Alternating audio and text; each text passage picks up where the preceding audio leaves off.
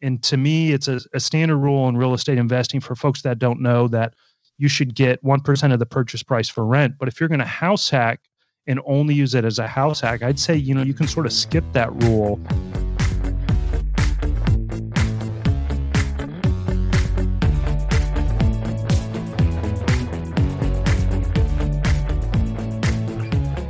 Welcome to The Fi Show, where you get a behind-the-scenes look into financial independence. Here's your host, Cody and Justin. Hey, everybody, and welcome back to another episode of The Fi Show. Before we jump in, let's check in with the co-host, Cody. What's going on, man? Hey, what's going on, Justin? Had a pretty eventful weekend, so went out with some friends on Friday night and actually drove down to New Jersey. It's about a 3.5-hour drive on Saturday. Hung out with a bunch of family because my cousin Connor was having his first communion that early Sunday morning. So it was a big fiesta. We got to see family we hadn't seen in a long time because of COVID. A lot of people are getting vaccinated now, including you and I both. So it was good to see everyone, good to see friends, good to see family. How about you, man? Yeah, like you said, with the vaccination, finished up my second dose last week. Been doing some house sitting to help out a family friend of Leslie's. Shout out to Duke, the oldest good boy golden retriever in Austin, Texas. He's got the full white face, but he's trying to keep it going. And then this last weekend, we had an awesome trip where found this group of paddleboarders across Texas, and they were meeting up in a state park called Garner State Park, about 3 hours outside of Austin. So maybe that's just another tip for listeners. If you're in a new city and you're trying to figure out friends, there's like a Facebook group for everything. So yeah, we went paddleboarding down the river there, and that was a really good time. Got to camp outside a couple nights. So definitely enjoying the Texas weather. But that wraps up our weekly update. Let's take a quick moment for our partner. Keeping track of your net worth is one of the most important things you can do on your journey to financial independence. If you don't have an idea of what your net worth is, there's no way that you can keep your quote-unquote score. One of our favorite tools to keep this score is called Personal Capital. If you haven't already started using it, it's an online software that basically compiles all of your data, it crunches all your assets, all your liabilities, and spits out a net worth number and allows you to track it day by day, month by month. Yeah, Cody, one of the big things that hold people back when they're doing activities like tracking their expenses or tracking their net worth is just they look at it as a big burden. And this allows you to go in with one username and one password and access as many financial accounts as you have. These can be loans, these can be 401ks, these can be HSAs, bank accounts, credit cards. They're all linked there. The other thing I really like about Personal Capital is it's very investing focused. So you can go in there and look at your allocation across your entire portfolio. So you don't just look at your allocation in one type of account, but your allocation as a person completely. And if you want to use the same tool that me and Cody use to track our net worth, which is completely free, you can do so at thefishow.com/PC. That's thefishow.com/PC. So in this week's episode, we wanted to get really tactical, and we want to get really tactical about house hacking in particular, and we thought there was no better person to bring on than Andrew Kerr from the House Hacking Podcast. So Andrew actually bought his first property back when he was 20 years old, didn't end up going to college, got into the mortgage loan industry. Since then, he's acquired so many different types of properties. Man, this guy has literally done everything. He's had 20 plus evictions, so much knowledge in the space, and we get really granular asking him about, how do you start house hacking? How do you find people to live with you if you're in a house hack where people are renting by the room? And how do you avoid the big mistakes from the beginning? Yeah, I mean, house hacking is obviously super powerful. We've talked about it in other episodes like Craig Kerr, who worked at Bigger Pockets. And, the things that you get with house hacking that you just can't get with a normal rental property is you don't really need it to cash flow necessarily to help yourself out. Like, as long as they are helping out, it's helping out your mortgage, right? So it is reducing your rent. So you don't necessarily have to just completely stress about, it's got to hit the 1% rule or it's got to hit that. It doesn't have to be looked at as only like an investment property. It can also be just looked at as, here's a way to reduce my rent. Obviously, there's, a lot of people have concerns about roommates and that sort of thing. But, we talk about the different setups that you can have. Not all homes require you to really share space in order for it to be a house hack. Like, there's a lot of houses that have an add-on room or an attic or like a garage space that's been converted to an apartment. So there's definitely something for everyone in the house hacking space. So it's for sure worth looking into.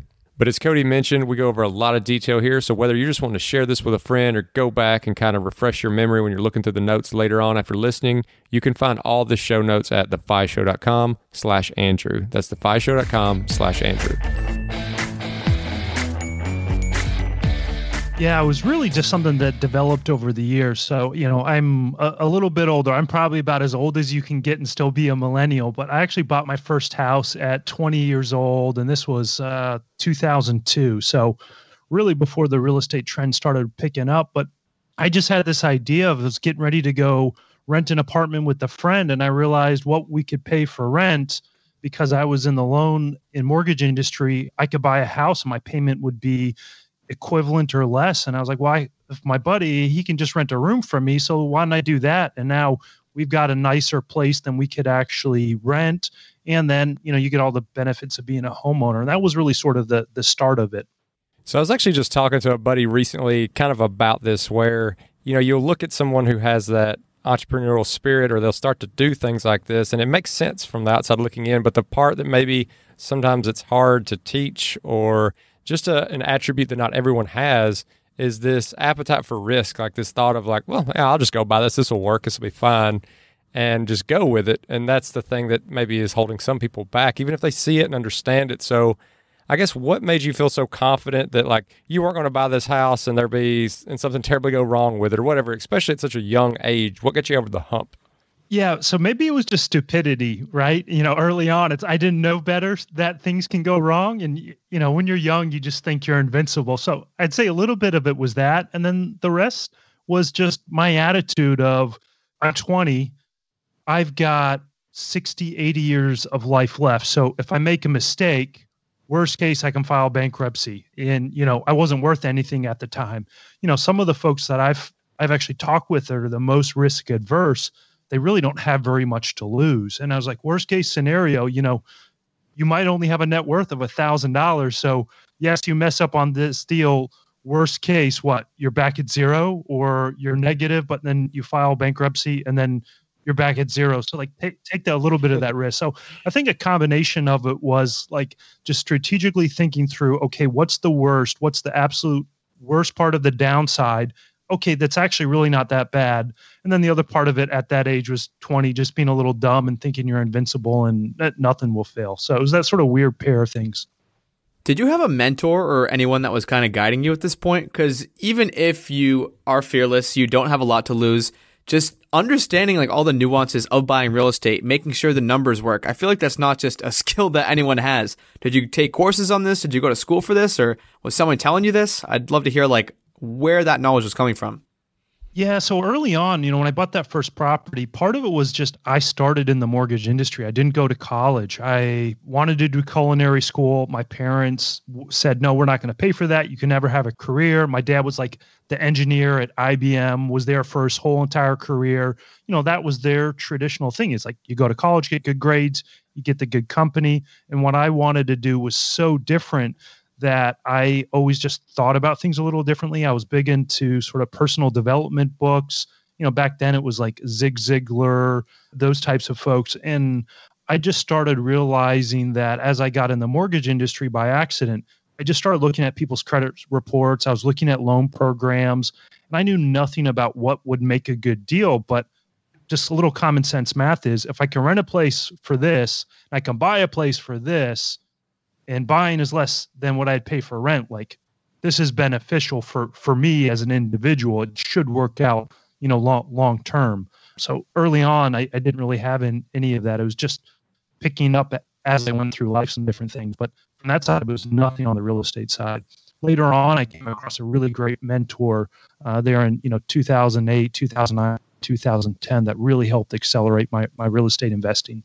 And that's kind of what I wanted to start digging into, was that acceleration, because I imagine based on where you are now that first deal went over fairly well. It was somewhat successful. So could you just tell us what that was like when it did work out the first time? Like, how did that kind of ignite you to want to do more? Did you kind of get like an addictive feeling where it's like, oh my goodness, this worked. I can't wait to buy as many as I can. Just how did you progress from that first one?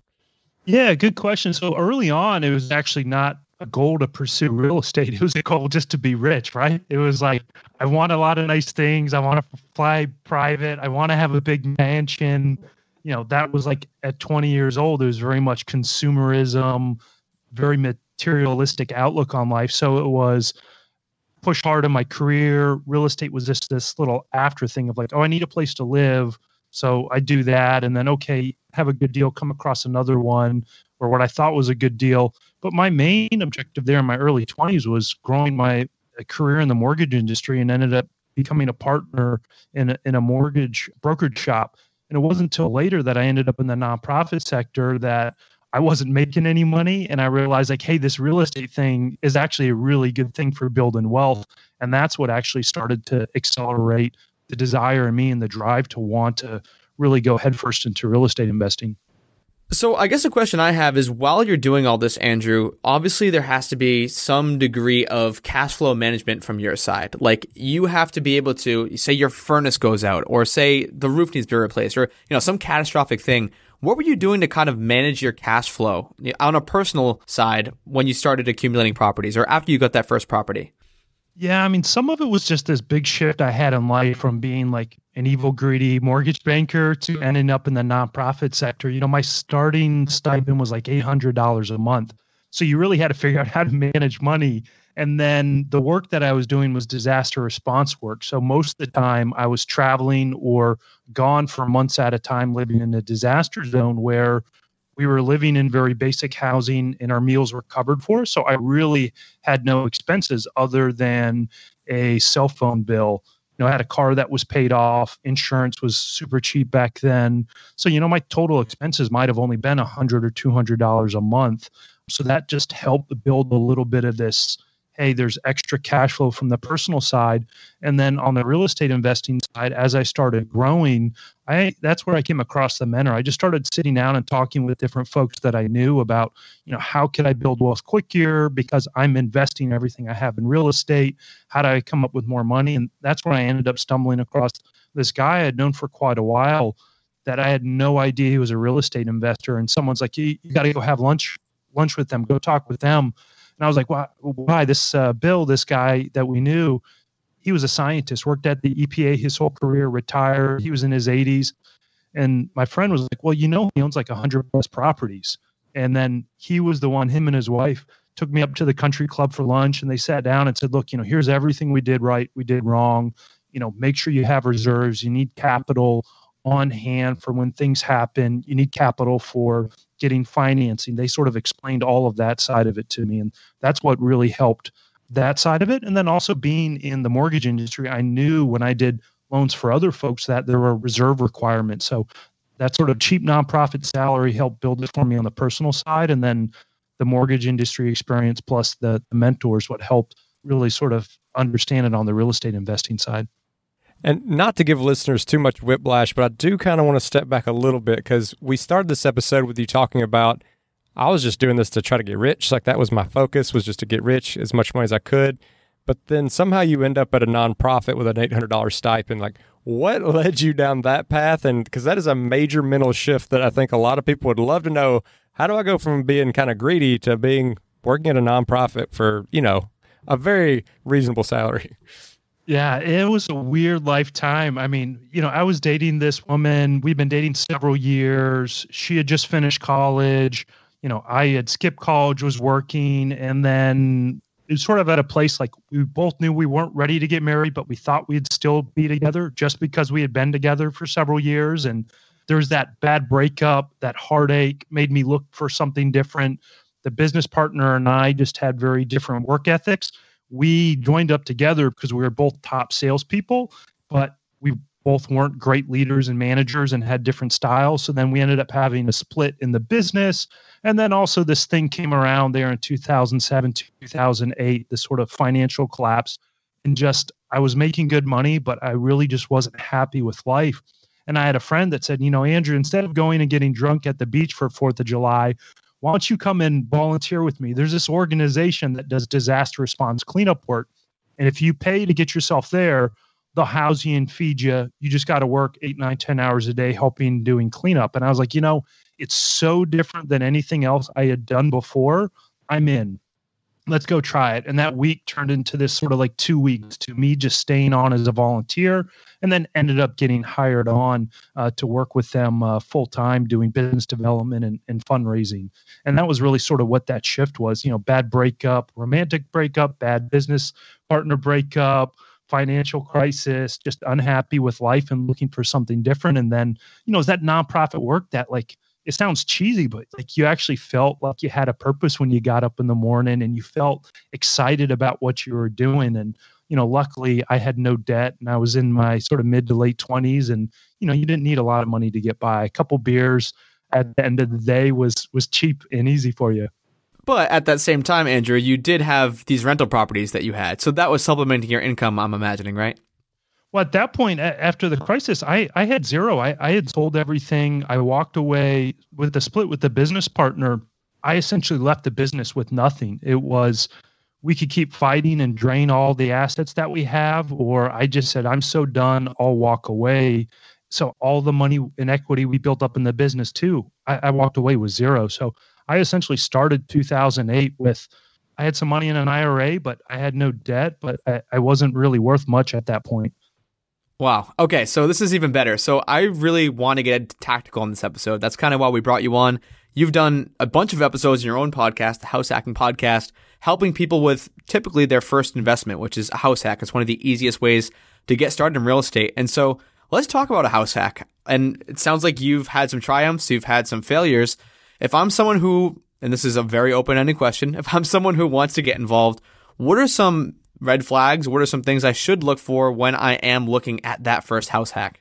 Yeah, so house hacking is an interesting thing. And I almost say if you never want to get into real estate investing, do a house hack just to help accelerate your path to FI. But from the real estate side, it's the easiest way to get started. And the big piece of that is because you're qualifying for a home that you're going to live in, and that financing for a home that you're going to live in is very different. You can use an FHA loan and only have to put 3.5% down, versus if you're buying an investment property, now all of a sudden you're having to put 20% down. And that's what really helps get folks started. But what I'll do is when I look for a property that I want to house hack, or someone says, Andrew, how can I go look for something? I look for a property that's a small multifamily, or has a walkout basement, a garage apartment, a pool house, guest house, some additional space that can be rented out. Whether you want to rent it out to by the room, rent it out to college kids, rent it out to travel nurses, put it on Airbnb, whatever you want to do. But trying to find a property that has some extra space that you can rent out to offset part of those housing costs. And that's really the basic thing that you'll start to look at. And then, some folks will say, look, you got to look at the 1% rule.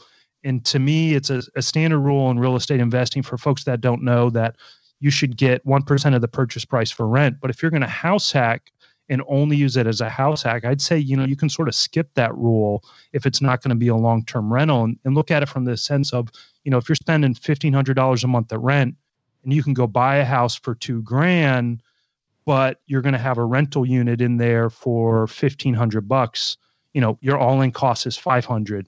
Maybe it won't make sense as a long-term investment property, but you just cut your housing costs in more than half, and that's a win for a lot of folks.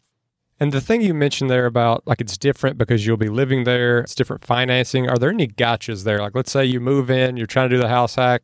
3 months later, you realize this is not for you and you go to move out, or any other kind of gotchas people should look out for? Yeah, with a lot of the loans, when you're buying it for a primary residence, you're sort of required to live in it for a year. And, a lot of that is based on the intention. So if you actually do move in and something absolutely changes and you decide to get out and sell, you'll be fine.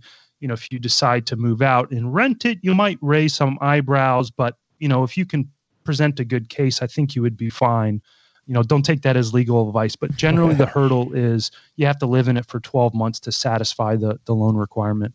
And when you are buying something like a house hack versus an investment property, could you talk about some of the advantages, like maybe, percent down, the down payment, or what you're getting for interest rates, or any other advantages that you can think of why someone should pursue house hacking as a strategy to get to FI faster?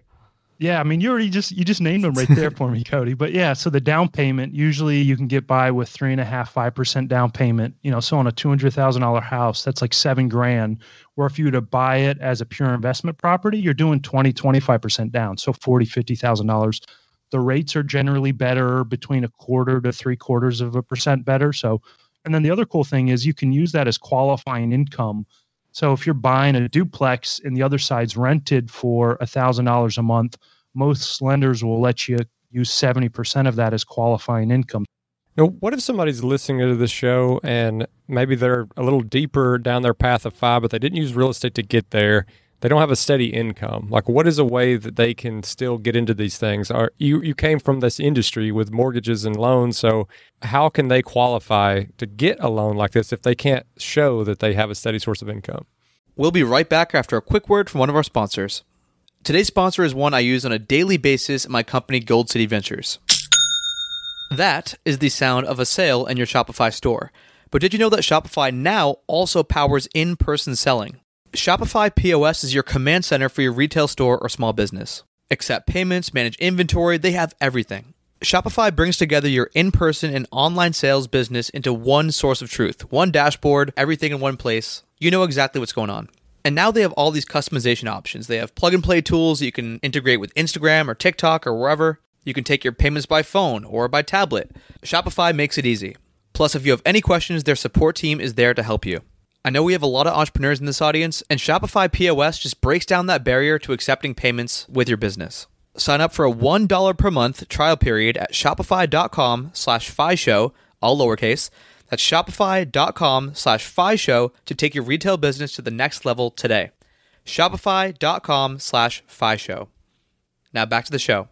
Yeah, it's definitely tougher now if you're going after the traditional financing. So what I would say is if you got that sort of up and down income, if you got a long enough track record, you should be okay with traditional financing. But then I'd say look at that non-traditional financing. So look at hard money so you can get in and get established with the property and refinance out. Look at private money, find someone that has a lot of money that could lend it to you.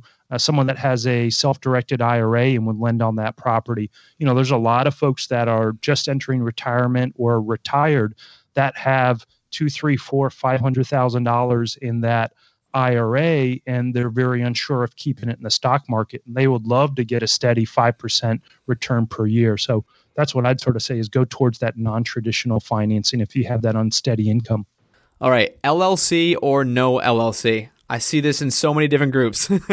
No LLC, right? I mean, one, if you're going to do a house hack, as soon as you put a property in an LLC, you're no longer qualifying for that traditional Fannie Mae, Freddie Mac financing. And then, you know, one of the other biggest things people say, like, oh, I'm not going to be a real business. I'm not going to be a real estate investor unless I have an LLC. For most folks, that asset protection isn't needed because they have zero assets to start with. So, and then there's also the hurdle of setting it up and maintaining it.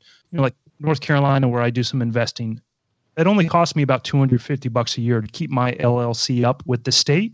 But there's other places in California where you'll spend $1,000 or more to keep that LLC up. So if you've got a property that's only cash flowing $2,000 or $3,000 a year, and you've got one of those higher cost states, you know, you could be giving out a quarter to a third or more of your cash flow on a property to an LLC to protect assets that could be protected via insurance.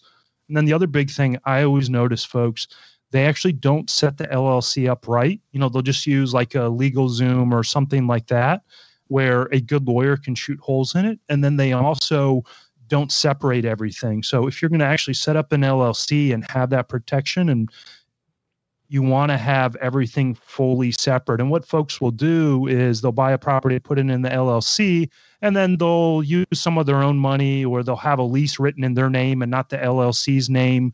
And any good lawyer will say, oh, you know what? That's actually not a true separate entity. It's you. And now all of a sudden, if that asset protection just disappeared. So, you know, for most folks, they don't set it up right. They don't maintain it properly. And then the costs eat into a lot of their margin. There's definitely a benefit to them, but for most folks, no LLC. Now, what about after you've purchased the place, you found a renter, you're doing a house hack, and you're starting to get into things like insurance, whether it be renter's insurance, the home insurance, like if something happens because of the renter, or if something happens like to the renter's things, you know, how does that work when you've got multiple people living in this kind of one dwelling? So you'd really want to talk with a good insurance agent, but what I'll always do is I try to be as upfront as possible with my insurance agent on what I'm actually doing. That way they can get me the proper insurance. So a lot of folks will say, oh, you know, I'm actually going to do Airbnb or VRBO, do short-term rental, and I'm not going to tell my insurance agent, and I've got insurance through Airbnb. Your normal insurance policy will be invalidated because if they find out you're doing Airbnb. Most insurance policies will have you put on a short-term rental rider. Might only cost you, a couple $100 a year. So I'd look at that. I also require all my tenants to have renter's insurance, and I tell them my insurance doesn't cover your personal belongings. If something happens to your personal belongings, it's not covered. That's why you need that rental insurance, and that's why it's required by your lease. It also helps add a layer of liability protection. And then a good insurance agent will actually tell you, like, let's build in some rent loss coverage. That way, if there's an issue and the property is out of service, you can have that income coming in as well. And then they can add in some additional liability coverage for you too. And I know we are definitely not giving any financial, tax, legal, health advice on this podcast. But so a question I have is, this is something we hear so much when people are getting involved, or people who are already involved with real estate, are the tax benefits. Now, how do those work with house hacking? Like, can you depreciate the full value of the property since you're living in half of it? What happens to the rental income? Is it taxed as, regular earned income? I'd love if you could just, share as much insight as you can on the tax situation. Yeah, it's going to vary a little bit depending on the situation. When you get into a more traditional style investment property, like a small multifamily, a 2, 3, or 4 unit, it gets a little clearer. But what I've seen folks do is say, okay, I'm going to rent by the room, and they're just paying me cash or shooting me money via Venmo. They're not going to report that income. So if you're not reporting that income, then you can't claim any deductions for that. So it's hard to claim a home office for your real estate business if you're not reporting that income. It's hard to depreciate that portion of the house as a investment property if you're not declaring that rental income. And that's where it gets a little bit, I always tell folks, like, okay, yeah, if you don't report the income, yes, you might save a little bit of money on taxes, but you're building the foundation of a future business on shaky ground. Like, do it the right way. Paying taxes is a good problem to have, right? If you're paying a lot of taxes, it means you're making good money. So, in a traditional like single family, if you're renting by the room, what a CPA might do is say, great, you're living in the master bedroom, but the 2 other rooms are rental properties. So we'll depreciate that portion of the house. Versus on like a duplex, they'd only depreciate half of it, and then they wouldn't depreciate the half that you're living in. So you can still get those tax benefits, but you actually got to report the income, and then a good accountant will help you figure out the portion of the house to allocate and depreciate. Now, I know that this is kind of a thing that like any landlord will have to do when they're looking to put tenants into a property, find the tenants. But I could imagine that having a house hack situation, especially if it is one of those where maybe they're in the top floor and you're in the basement, or maybe they're just in a shared room, something that where there's not a completely separate entrance, and something's a little more personal, that you really want to do your due diligence on finding that tenant. So specifically for a house hack where that might be the situation, you're crossing paths and stuff a lot, do you have any advice for the listeners on how to do that? Like how to vet the tenant, how to make sure you're going to be compatible? Yeah, I'd almost even say like take a step back further. So fortunately or unfortunately, a lot of folks will learn about house hacking because it's been in the news so much over the past 2 years. But most of the instances highlighted are this room rental style of house hacking where you're going to live in one room and rent the others. So I would say, look, evaluate where you're at in your life and what type of house hacking will best fit you. My wife would never let us have a bunch of roommates. So the house hack that we're in right now is a high-end duplex. We're in the Bywater district. We're, less than a mile from the French Quarter here in New Orleans. Bars, restaurants, everything's in walking distance. We got 3 bedrooms, 2 bathrooms, fenced-in yard, and we got the other side of it as well. That's a perfect example if you don't want that roommate style. So first, I would say pick the style that's going to suit where you're at. And then if that roommate style fits you, I would just add one extra criteria. It's do the normal background screening, credit screening, but do some sort of personality check. Go stalk them on Facebook, Instagram, see what they're like when they're out, and then meet them for a coffee or meet them for a drink for happy hour versus the normal. Show them the room and then let's meet out for coffee and chat for an hour and see if that personality is going to be similar to yours. And when you do that, is there anything you need to be careful with as far as I know in certain situations there's only certain questions you can legally ask someone, like for if they're filling out an application or they're trying to do a job interview. Do you need to be careful when you meet them outside like that? You're trying to get to know them, to not ask something that makes it seem like you are practicing some type of discrimination? Yeah, and I don't remember all of them, but it's basically protected classes. So if you go Google protected classes, you'll get a list of all of them. But it's like the age, religion, sex. I think marital status is on there. So look at those and then just don't talk about those. But, when you're sitting down for a coffee, it's like, oh, what do you do for fun? What type of work do you do? Oh, how long have you been there? Where'd you go to school? Did you rush when you're in school? Were you part of, the fraternity, sorority? Some folks will, oh, you're in a frat? I was in a frat. Like, we're going to get along pretty well. Versus if you weren't the person that liked to be part of a frat and, you hated those folks, maybe you don't have one of those folks as your roommate. So ask those type of questions and you'll get a good sense of like, oh, they're really late night. They like to go to live music shows. I'm the person that always likes to get up early and I like to be in bed by 10. Like those, just asking about what people's interests are, their hobbies. It's a little tough right now in COVID because most folks aren't doing a lot of anything, but you can get some background info on folks and that's a good way to do it by avoiding those protected classes. So I'm really enjoying all this tactical information, but I did kind of want to jump a little bit back into your story where you started actually really getting into real estate after you get into the nonprofits. You had the mentor who had like 100 properties. So what did your path look like? How did you start building up your portfolio? How large did it get? What felt like enough for you? Yeah, so we actually, I started with college housing just because I was like, great, I'm still in my 20s. Like if someone punches a hole in the wall, that's not going to bother me. I can patch that, no big deal. And then being that I was doing aid work in places like Haiti and Indonesia and Philippines, I sort of like this idea of community development. So I ended up in doing affordable housing as well. And part of that was, while college housing was cheap, affordable housing was even cheaper to buy.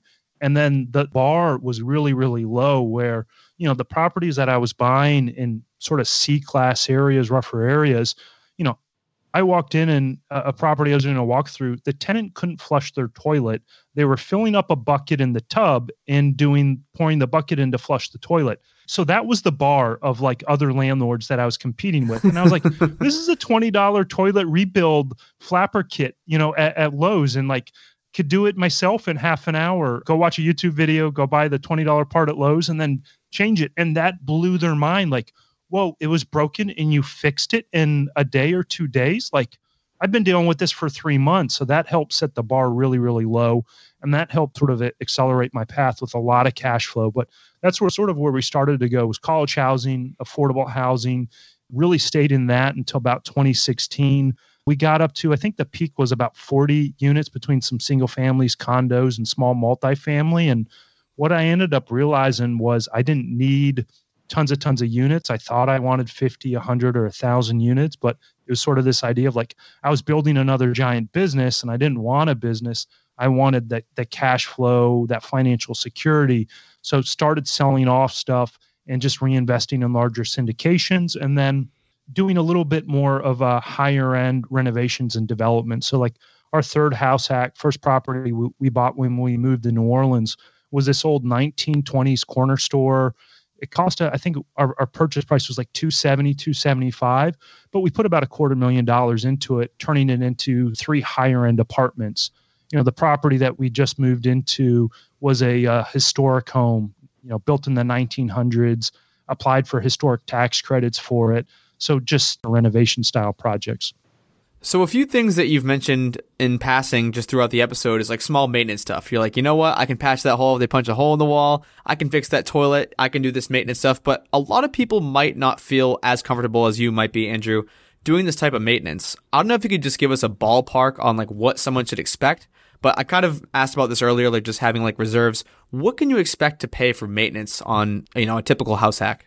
Yeah, so, I'd say a normal, just general handyman might charge you $20 to $50 an hour to come out. And most repairs can be fixed in about an hour if it's not something major.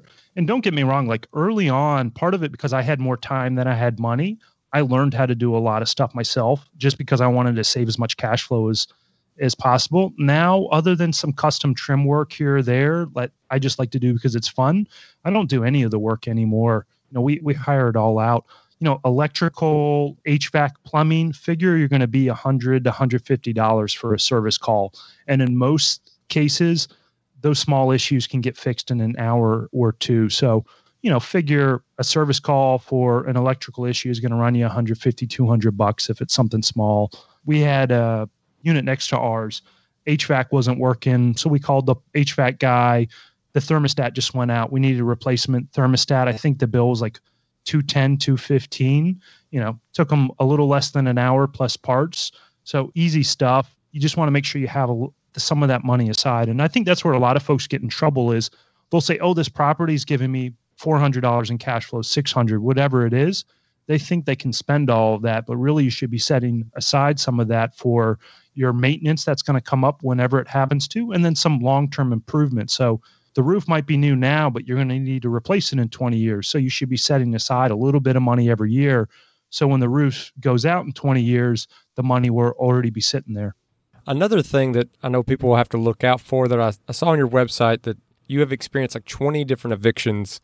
If someone ends up running into this situation, what are some kind of tips and tricks that you have? And I know that the different laws, depending on which state you're in, like some states are highly protective of tenants, some are not. So I know that could be kind of difficult, but maybe just some of the things you've learned from that many evictions. Get a really strong lease and then enforce the lease. Let me preface that by, the 20 plus different evictions that I've done was all in the affordable housing space. So some folks hear that and they get scared of like, oh, I never want to do a house hack, or I never want to do real estate investment. Never had to evict anyone out of a house hack. I've never had to evict anyone out of my college housing or the nicer housing stuff that we've done. It all unfortunately happened in the affordable housing stuff. But if you have a really strong lease and then you enforce the lease, most of the time it's someone is not paying. So then you enforce the lease based on whatever the terms are in your state that's allowed. So if it's rent's due on the 1st, a lot of states will say you have to give them a grace period of 3 days or 5 days, whatever. And then you give them a pay or quit notice that basically says if you do not pay in this period that the state allows, you're then going to file eviction. So like in North Carolina, it was, I think, 10 days. So, if they didn't pay by the 5th, I delivered the pay or quit notice. If they hadn't paid by the 15th, then I'd go down to the courthouse and we'd file. And every time we'd win, simply because the judge would say, okay, why are you here? And we'd say, well, they violated the lease. They violated, Part A, Part D, and Part E. Here's the proof. Here's where I delivered the notices. And then the judge would turn to the tenant and say, why this? And they'd come up with all sorts of excuses and stories and, woe is me and this and that. And the judge would say, well, that's nice and all, but you still violated the lease that you signed and you agreed to, and they delivered the notices properly. He wins the eviction case. So that's all I simply did was just file and get really strong leases and then actually enforce it. So, some folks will say like, oh, well, I want to give them a little bit of a grace period and let them caught up. I don't want to be a mean guy. I'd say, fine, if you want to give them a couple day grace period, still deliver the notices on time. That way, if they are just buying time and pulling your leg, you already have that clock running. But the really biggest thing there is having strong leases. And when you're going through that, like at the courthouse, were you just going in yourself or were you also incurring some kind of legal fees? No, I only had to hire a lawyer once when someone appealed. And this is another reason not to have an LLC. So I had a bunch of properties in the LLC. I could represent myself in small claims court, but as soon as they appealed it, it went to the appellate court. I could no longer represent my LLC in appellate court. I had to hire a lawyer.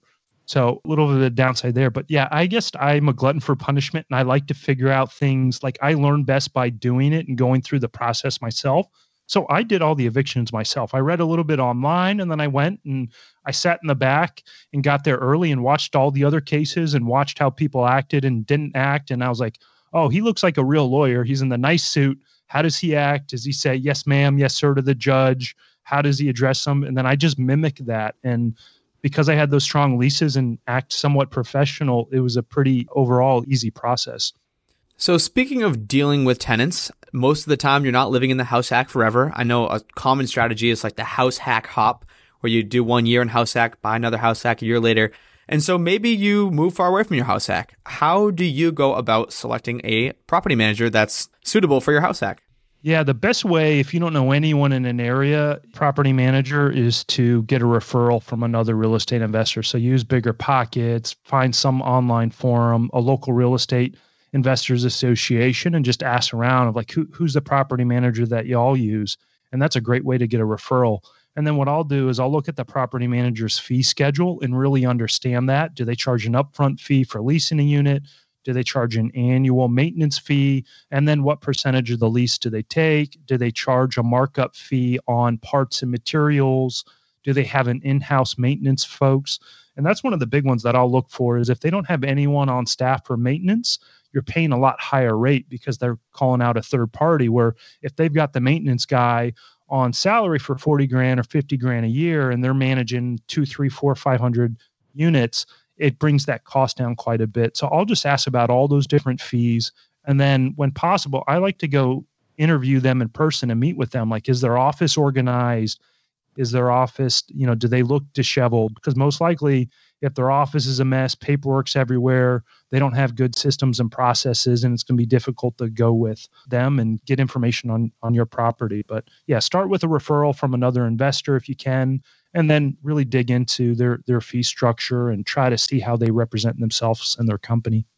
I guess one more thing we haven't really talked about is actually using insurance, Andrew. And I know I've heard so many things in real estate groups that I'm in, like if it's under a certain dollar amount, don't bother going with insurance because your monthly premiums are going to go up. But I'm sure there's instances where you really need to use insurance. I'd love if you could just talk about whether it's dollar amounts or instances where insurance is a must. Yeah, so I'll always try to set my deductible around $2,500 or $5,000 just to prevent me from doing small stuff. But unfortunately, I've had to, in my 18 years or so of owning property, had to file 2 insurance claims, and they were both from property fire. So, they weren't $1,000 in damage, and you're debating whether or not to file an insurance claim. They were starting to get up there. One of them was a horrible experience. The insurance company actually denied my claim twice, and it took getting a lawyer to write a demand letter for them turning around. And it was a really challenging process where this was actually in a condo. The homeowners association changed their coverage policies, and they increased their deductible from 10 grand to, I think, 25 grand and then 50 grand. I didn't catch that, and they didn't publicize it. And then my insurance to cover that gap wasn't big enough. And then the insurance company that I had just filed an outright denial on it. And it was a horrible, horrible process. We had some kids that were cooking in a wok, and there's a grease fire. And oddly enough, the grease fire didn't cause a lot of damage, but they tried to put it out by spraying water on it. And then that flamed up, turned on the sprinkler system, and like the unit flooded, and it was a horrible mess. So there's one company I will never go with again for insurance.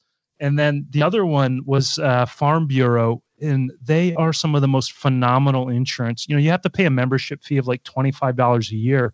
But, I mean, it was a night and day difference. Had a property fire in a 4-plex.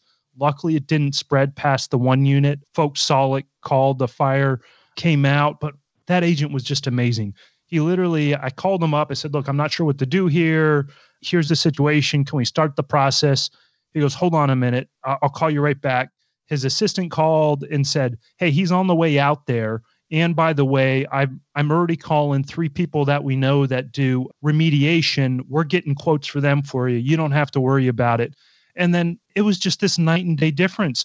It was still a process to go through, had to meet the claims adjuster, but it was a night and day difference. And one of the big things that helped me with that is I had rent loss coverage. So the whole time that unit was offline, at the end of the claim, they added in the monthly rent. I had to send them a copy of the lease, and they said, oh, great, your unit was offline for whatever it was, 2 months or 3 months. Here's 3 months worth of rent checks that you lost rent on. So literally after my deductible, and then I got that rent loss coverage, I mean, I was only out like $500. This is the whole thing. Like, I had good insurance, and I was honest and upfront, and I got solid coverage. And other than a little bit of stress during that sort of first 48 hours, it didn't affect me at all financially. Well, as someone who's lived on the other end of that, being in an apartment, renting while there was a house fire in the unit, and knowing just how important like good insurance is, I definitely understand where you're coming from. And I've actually, my parents are members of Farm Bureau, and I actually have a college buddy who's an agent. So can highly recommend them as well. And definitely don't want to go with some random insurance company just because you're saving a few bucks. You want to find somebody. Well, that other one was a big name company. I'm not going to bring up their name, but let me just, don't go with those cheap no name companies. Try to go with someone that's well established. But like those membership style organizations like Farm Bureau are just, I found they're fantastic over that normal insurance company that won't be named. Well, thank you, Andrew. And this has been an awesome show. We went through so much, really dialing in on the house hack, which you're an expert at. And although you're not going to name that insurance company, I'm hoping this is an opportunity for you to name the best place that folks out there can get in touch with you and find more information about you. Yeah, so we got two sets of handles. FIBYREA, FIBYREI.com is the website. We got Facebook and Instagram. And then the House Hacking Podcast we have for Facebook, Instagram, and Twitter, and all those good places where we use that for the podcast where we talk about all things house hacking. Awesome, man. Well, definitely, listeners, go check out the House Hacking Podcast. You will learn a ton of stuff. Knowledge is power. So I'm hoping that even one person, Andrew, that we convinced that was, on the fence before, maybe now they have the knowledge. They feel really excited about house hacking, and they'll go out and get their first house hack. So thank you again so much for spending time with us today. Yeah, awesome. Thanks again for having me on, guys. And as always, if you want to check out our Facebook group page, you can do so at thefishow.com/community. And we always appreciate those 5-star reviews. They help us get great guests like we had today. And if you're interested in supporting The Fi Show, you can do so by checking out some of our partners over at the resources page, which can be found at thefishow.com/resources. And thanks for listening.